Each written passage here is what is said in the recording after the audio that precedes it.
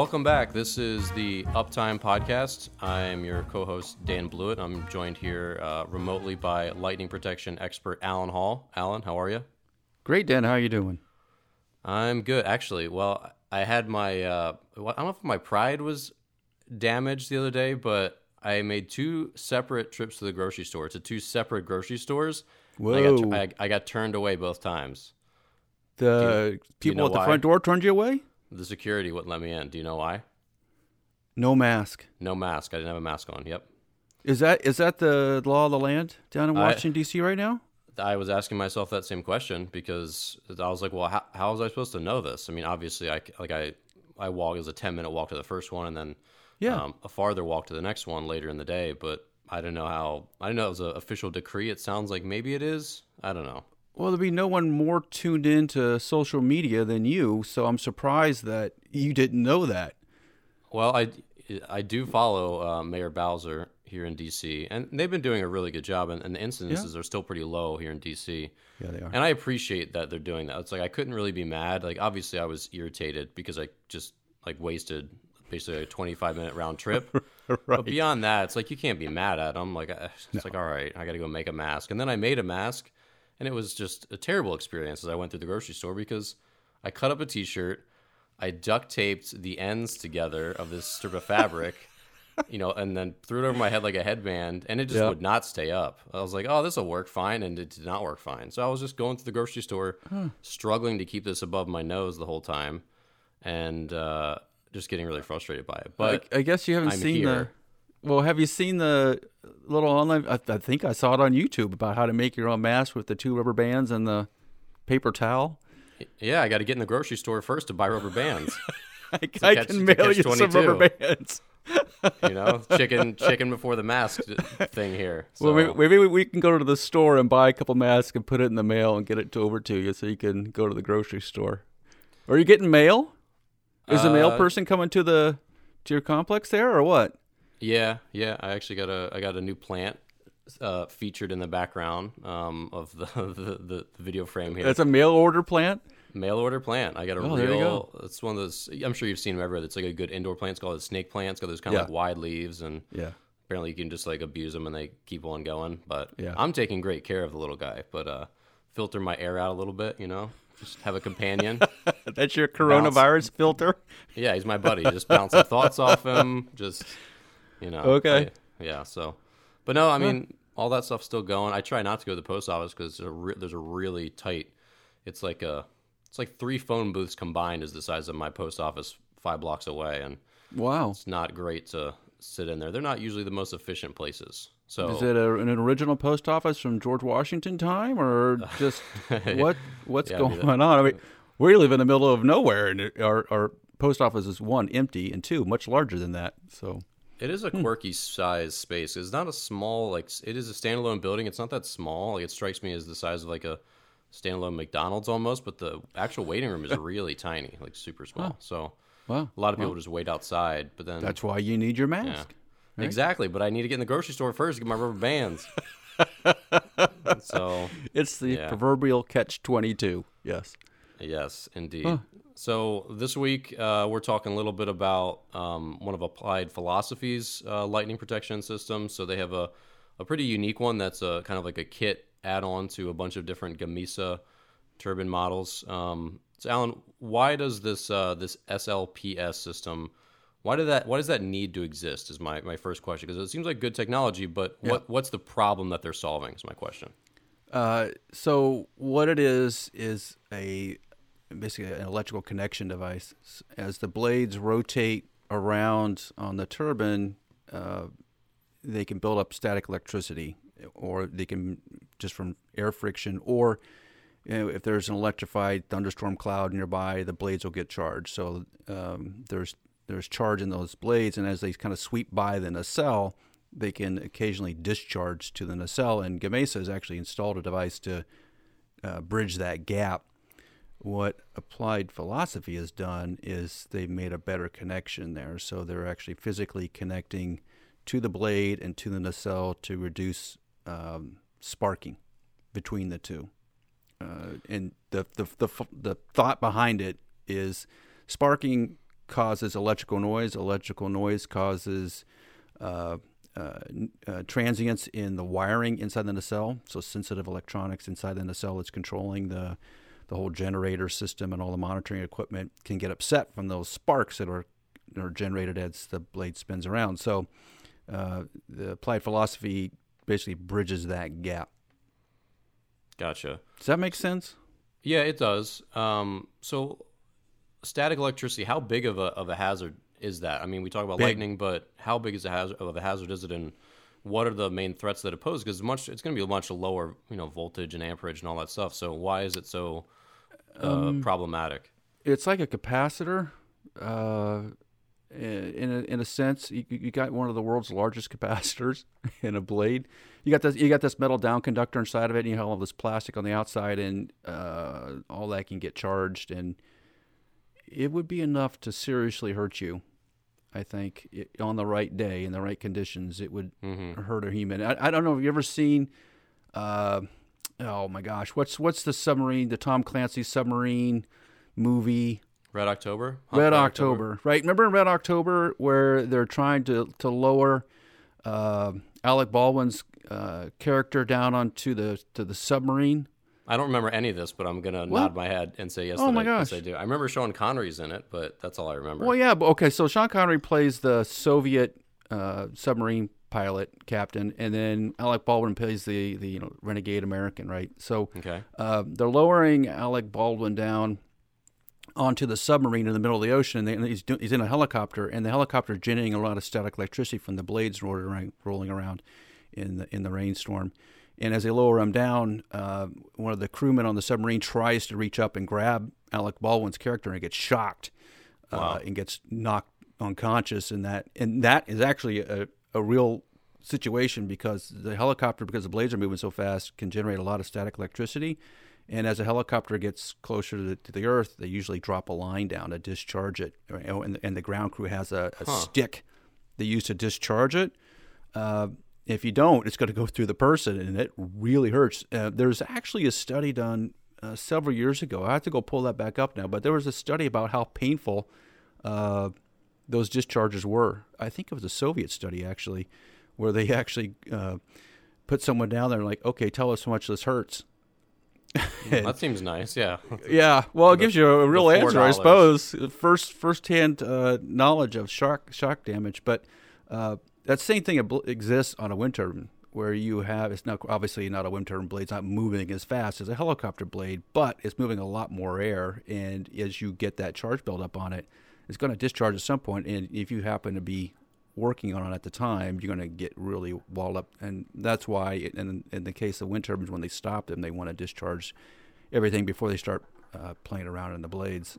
So the applied philosophy concept is really good, which is essentially let's eliminate some of that static electricity every time the blade comes around to top dead center. It discharges the blade, so it doesn't really build up a lot of charge before where it can really hurt you or create a big electrical spark, which creates a bunch of noise, which then turns on a lot of alarms because all the sensitive electronics in the nacelle go haywire.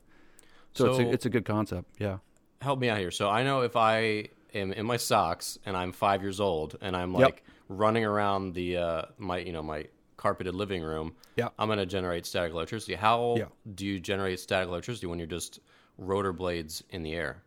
You got a piece of plastic, blades plastic, and you're running it through the air, and it's a bunch of molecules you're running into. You tend to see more on it. I'll give you the airplane example because I think it also applies here, which is we call it precipitation static a lot of times on aircraft. When aircraft gets charged, aircraft don't get charged all that much in clear air, and wind turbine blades also won't. So there's like really two kinds of charging that happen here. One is you're running into ice, frozen water. So there's a friction there. So as a blade hits these little ice particles, helicopter blade, airplane, wind turbine blade, it knocks off electrons, and then those electrons basically transfer from and these are how big? Where are these particles and how big are they? They're in a cloud? They tend to be small, in clouds, right? So it's not like hail in the sense like, as we said it's in clouds. So if there's any clouds around the wind turbines, and a lot of these wind turbines are up at elevation, and they are in clouds. And if any of that precipitation is freezing or close to freezing, it can transfer charge from the water molecules over to the blade. Okay. So it's actually frictional charging, just like you rubbing your socks on the carpet. It's a friction charging because you're actually running into something that's hard. Rain doesn't do that as much. It can build up a little bit of a charge, but because water is pliable, when it's liquid state, it doesn't really transfer electrons from one thing to another. So when it's frozen, though, that's a different thing, and it does transfer a lot of charge. That's why you see on aircraft, I had the fortunate or unfortunate experience of flying what we call precipitation static flights, which is essentially looking for places where you can charge the aircraft up a lot. And we did a bunch of testing. This is when I worked at Beach Aircraft. And when you fly through rain, the aircraft doesn't really get charged. When you fly through ice, it gets charged quickly and to very high levels almost immediately. So the same thing is this on wind turbines. And I know around us in Western Massachusetts, wind turbines tend to be at the top of mountain peaks. There's a lot of times like today where it was snowing out. When the blades are impacting snow, they're totally getting charged up a lot. Anytime you're flying through snow crystals, obviously it's another form of ice crystals. You're going to build up charge on that blade. It's going to be a lot of charge, so you got to be really careful when you're around those things. And the second way you build up charge on a blade is just because of the thunderstorm around. So there's a strong electric field from the charge in the cloud, and so the blade gets polarized and a bunch of charge on it. If the cloud above it discharges, then all that charge that had built up in the blade's got to go somewhere, and it's going to go back down to Earth typically. So that if you happen to be around that, it's going to snap and hiss. And if you look at the Applied Philosophy, it has a couple of pretty decent YouTube videos. They explain that process like, hey, when it's cloudy outside, there's a lot of static electricity in the air, you're getting upsets on your monitoring system, and it's costing you thousands of dollars a year to go out there and reset all those things because the blade stops turning and you're not creating power. Yeah. That's exactly right. That's exactly right. Yep.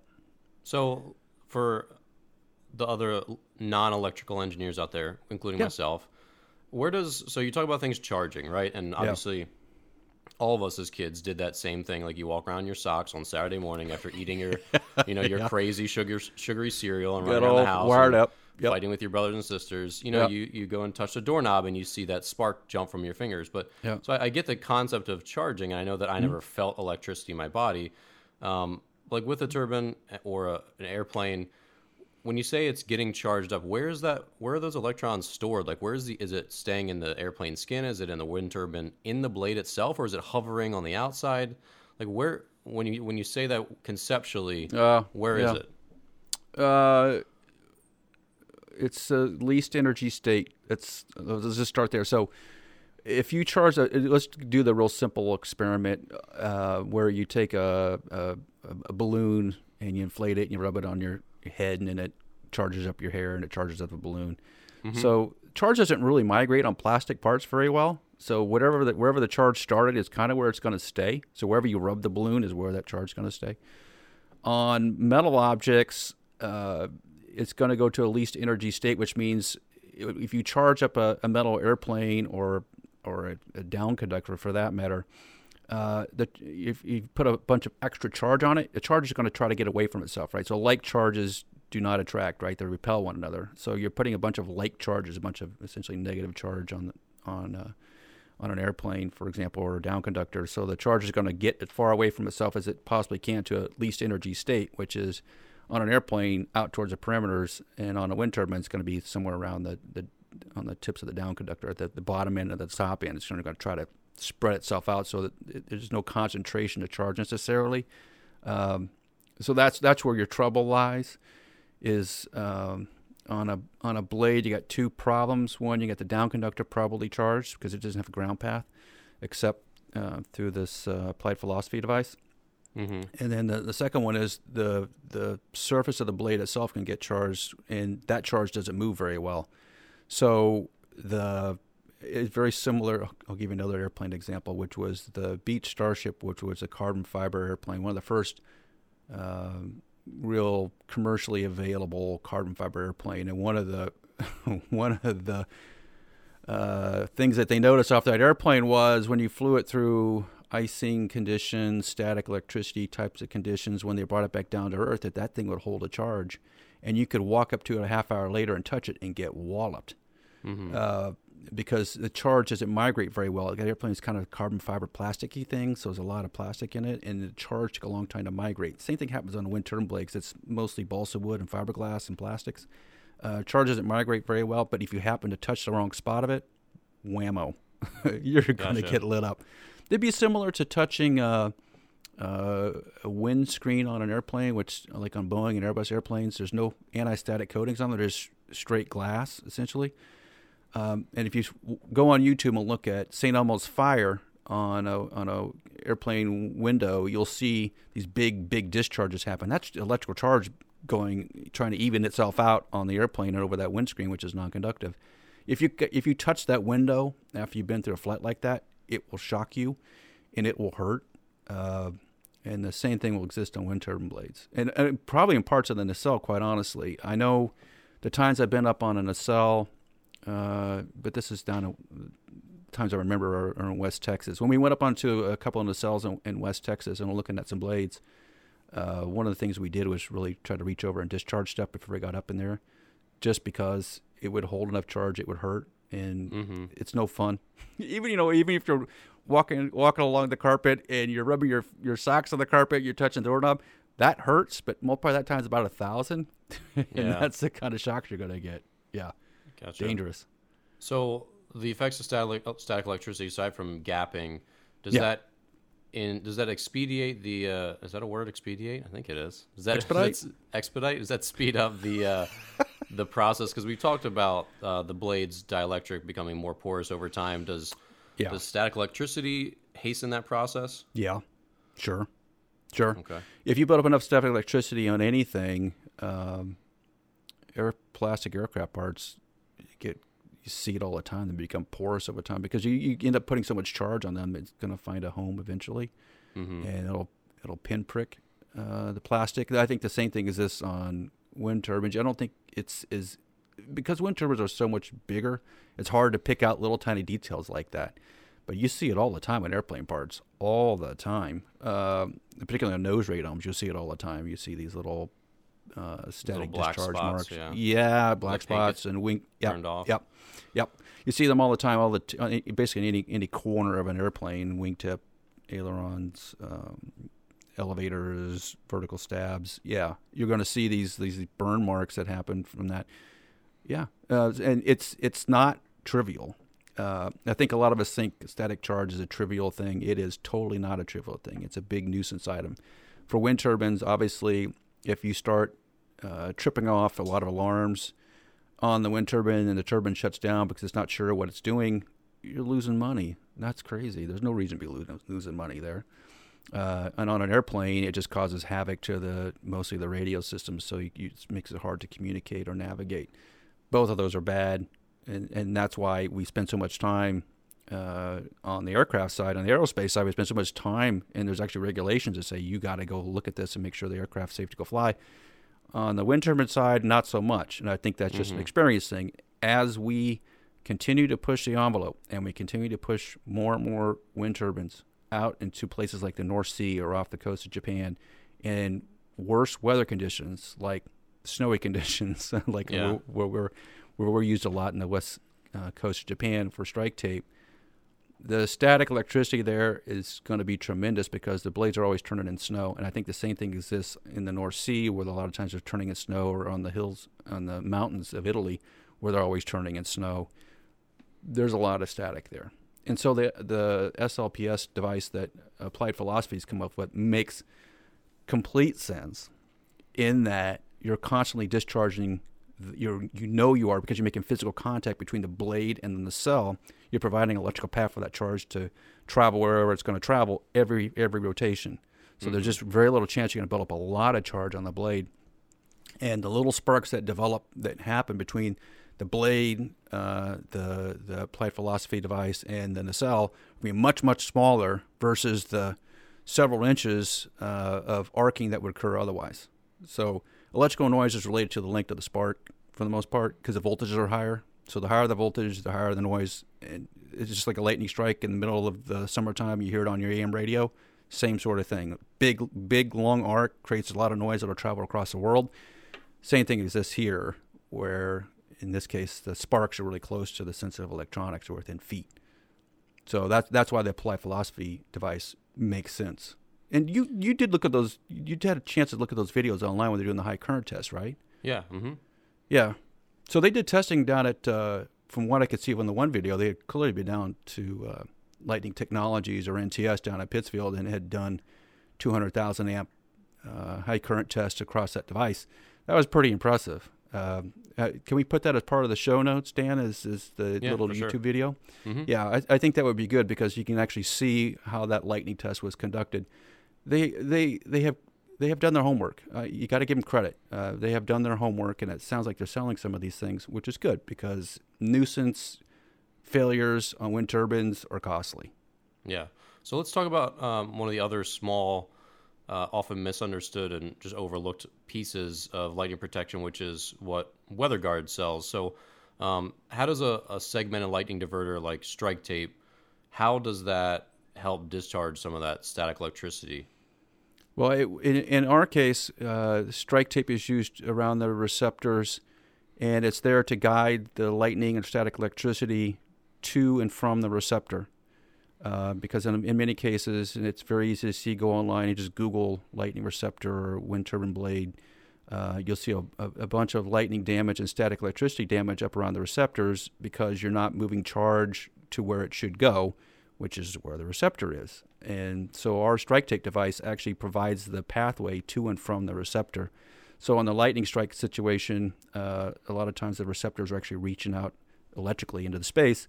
We're providing that pathway to get off the blade. So it follows the strike tape, goes out in the atmosphere, and then if the discharge happens, the discharge happens. But we know we've already created that pathway. Same thing for static electricity. What you don't want to do on a blade is let random static electricity discharges just happen any place. Yeah. You want to control where that happens, right? So in a strike tape case, another receptor is going to take that. If the blade does get charged, it's trying to discharge up in the atmosphere, and it will do that. At least you're giving it a path to go, and it's not through the blade. It's on the outside of the blade where it can do no structural damage. That's the beauty of something like a strike tape, because you can just apply right to the outside of the wind turbine blade and get that kind of increase in performance and protection against punctures around and electrical stress around the receptor. Extends the life of the blade considerably just for that reason. Gotcha. So let's talk a little bit about the error codes that you alluded to. So yeah, what are some of these error codes? And so they get tripped by not just lightning strikes, but just any amount of current flowing through the tower, through the nacelle, through the blades? I mean, what trips those error codes? So think of it this way. A lot of the instrumentation on a turbine blade, the monitoring systems are there, and they're working at roughly 5 volts, maybe 10 volts, 20 volts, right? So they're actually they're sensing things. Let's just use one simple example. So let's just use the anemometer, which is a wind speed sensor. That thing operates at a relatively low voltage, and a lot of times the wires aren't shielded there. So you're trying to measure wind speed. It's sitting there spinning around, and it's measuring data, and that tells you how you're positioning the blades to get the most efficient use of the wind turbine to generate power, right? So using the wind speeds, and you can actually pivot the blades for more efficiency. So what happens is that spark that happens between the blade and the nacelle as it arcs across is getting coupled into the wiring, like the anemometer wiring.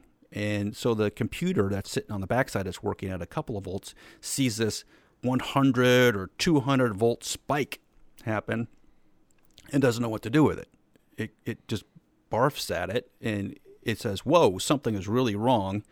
I've over-limited. That's not possible. In those cases, I have a bad anemometer, so I'm going to stop measuring wind speed. And when I stop measuring wind speed, I probably stop the turbine because I don't know what I'm doing. It's just like also not knowing where the wind direction is.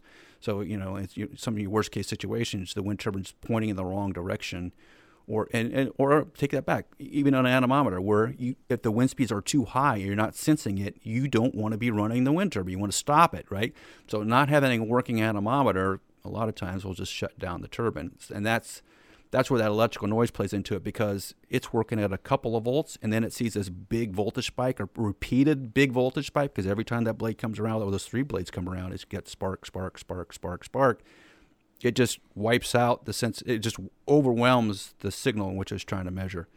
So it would be sort of like if you're trying to have a conversation at a rock concert, sort of like that. You'd be standing right next to somebody having the conversation at a human level, but there's just so much noise in the background you can't hear one another. That's what it's like in electronics. Gotcha. And then are repairmen dispatched for all these? I mean, do they have to have someone physically go out to reset them? Yeah, to reset a them? lot of times, yeah. Yeah, because they're hard failures. They take someone to physically look at. Because what you don't want to do is start it back up and have some. If it did shut down because there was a real significant problem, you just don't want to like flick it back on and not go look at it, right? Just destroy itself or something. Right, because it's the proverbial. The circuit breaker blew. Let me reset the circuit breaker. Oh, it blew again. Let me reset it again, and then there's a fire. Yeah, that's figure out why. Right, you want to figure out why before you turn it back on, because you have to take every fault as a real condition. Now, it's sort of like crying wolf, right? If you have a constant, and I think this is one of the solutions that applied philosophy is trying to address, which is as the repair guys or repair people go back out to these wind turbines and are constantly resetting the same error code all the time, they stop looking if there's a real problem. Yeah. So it's human nature. You just like you said, cry right. wolf. Yeah. Yeah, you're gonna get to the point where you're gonna just start flicking the system on and not paying attention to what's going on, and that's when dangerous things can happen, right?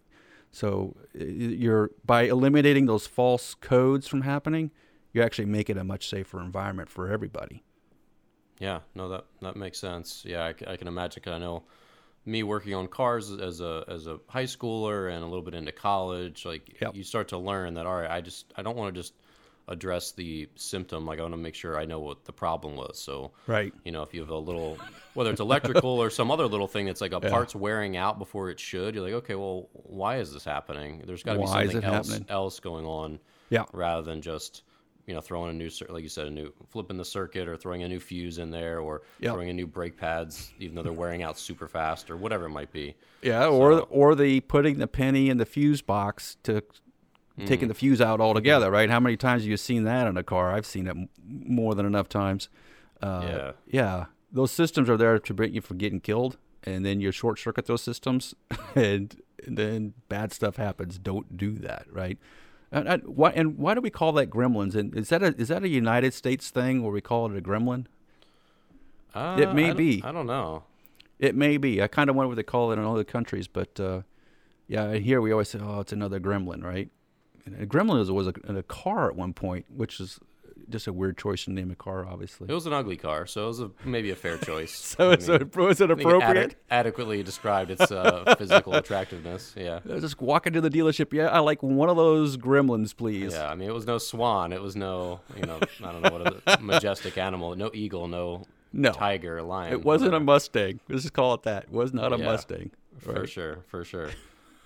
So they're a company that's but they're not manufacturing that SLPS system for like that many models. It seems like a select handful of Siemens Gamesa turbines. So it seems like maybe it's not an issue with other wind turbine models.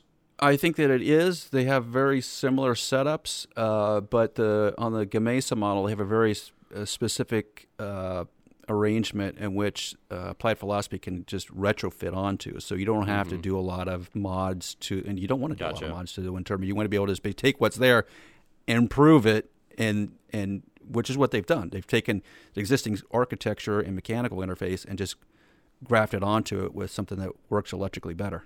Yeah, so it's a smart device. Gotcha. Well, it's cool. There's a lot of pretty interesting technology. We talked a little bit about drones and some of the video stuff, and there's a handful of other companies that are doing that stuff as well. So it's interesting seeing some of these just startups and other ventures that are trying to make, because it just makes sense that I mean, these are so far out in remote corners of the world that you just don't want to be sending humans out there all the time. It's like, all right, get in your plane and then get in a weird, like, I imagine like in The Shining where they have that like snowcat that has to get out to the hotel. Yeah. It's like you're taking that out to get to some of these things. I know they have roads built in there, but how do you know The Shining but not Red October? I don't. Have you seen The Shining but not Red October? They're like 10 years apart. That is a fair question. Okay. And you have downtime right now, so you can actually sit there and watch Red October, which is a very good movie, by the way. I have no downtime. People think I have downtime, but I have many, many, many projects. And I don't know. As much as I do appreciate classic movies, I don't know. That one just was like... That's a classic. I don't know. It just didn't appeal. I remember it. My brother was into it, but... Because it's based in Washington, D.C. A whole section of that movie is based in Washington, D.C., just down the road from you, matter of fact. This is true. All right, you could probably see some things you would recognize out your window. You probably been to a lot of these places. Well, people have been hounding me to watch Tiger King, not so much The Hunt for Red October, which I'm gonna stay agnostic on Tiger King. I don't even know. I know what it is. I don't have no idea what it's about. It's hope just to like keep a it that baffling, weird. I don't know. It's a strange show, but yeah. So, Alan, good show today. Appreciate it. Yeah, thanks, Dan. Like I said, there's a lot of new technology, and I think we're going to continue to cover some of these interesting innovations and some of the companies that are behind them. I think it's a worthwhile talking point for a lot of these shows, and we have a bunch more coming up. So, if you're new to the podcast, thanks for tuning in. We're on iTunes, Spotify, all your podcast platforms. We're on YouTube, so if you want to check out the video version, if you're not currently watching the video version, definitely jump over to YouTube. We also have short clips, so if you're looking for a specific piece of information, check out our clips from the Uptime podcast. You can jump right to where you're looking for, if we have a snippet that can help you. So, and lastly, definitely subscribe to the channel. Find us on Twitter, on LinkedIn, Instagram, Facebook. We're everywhere, so everywhere you want to be, depending on your age. So if you're young, maybe it's Instagram. If you're a little older, maybe it's LinkedIn, Twitter, wherever it is, we're out there. So thanks again for tuning in, and we will see you here next week.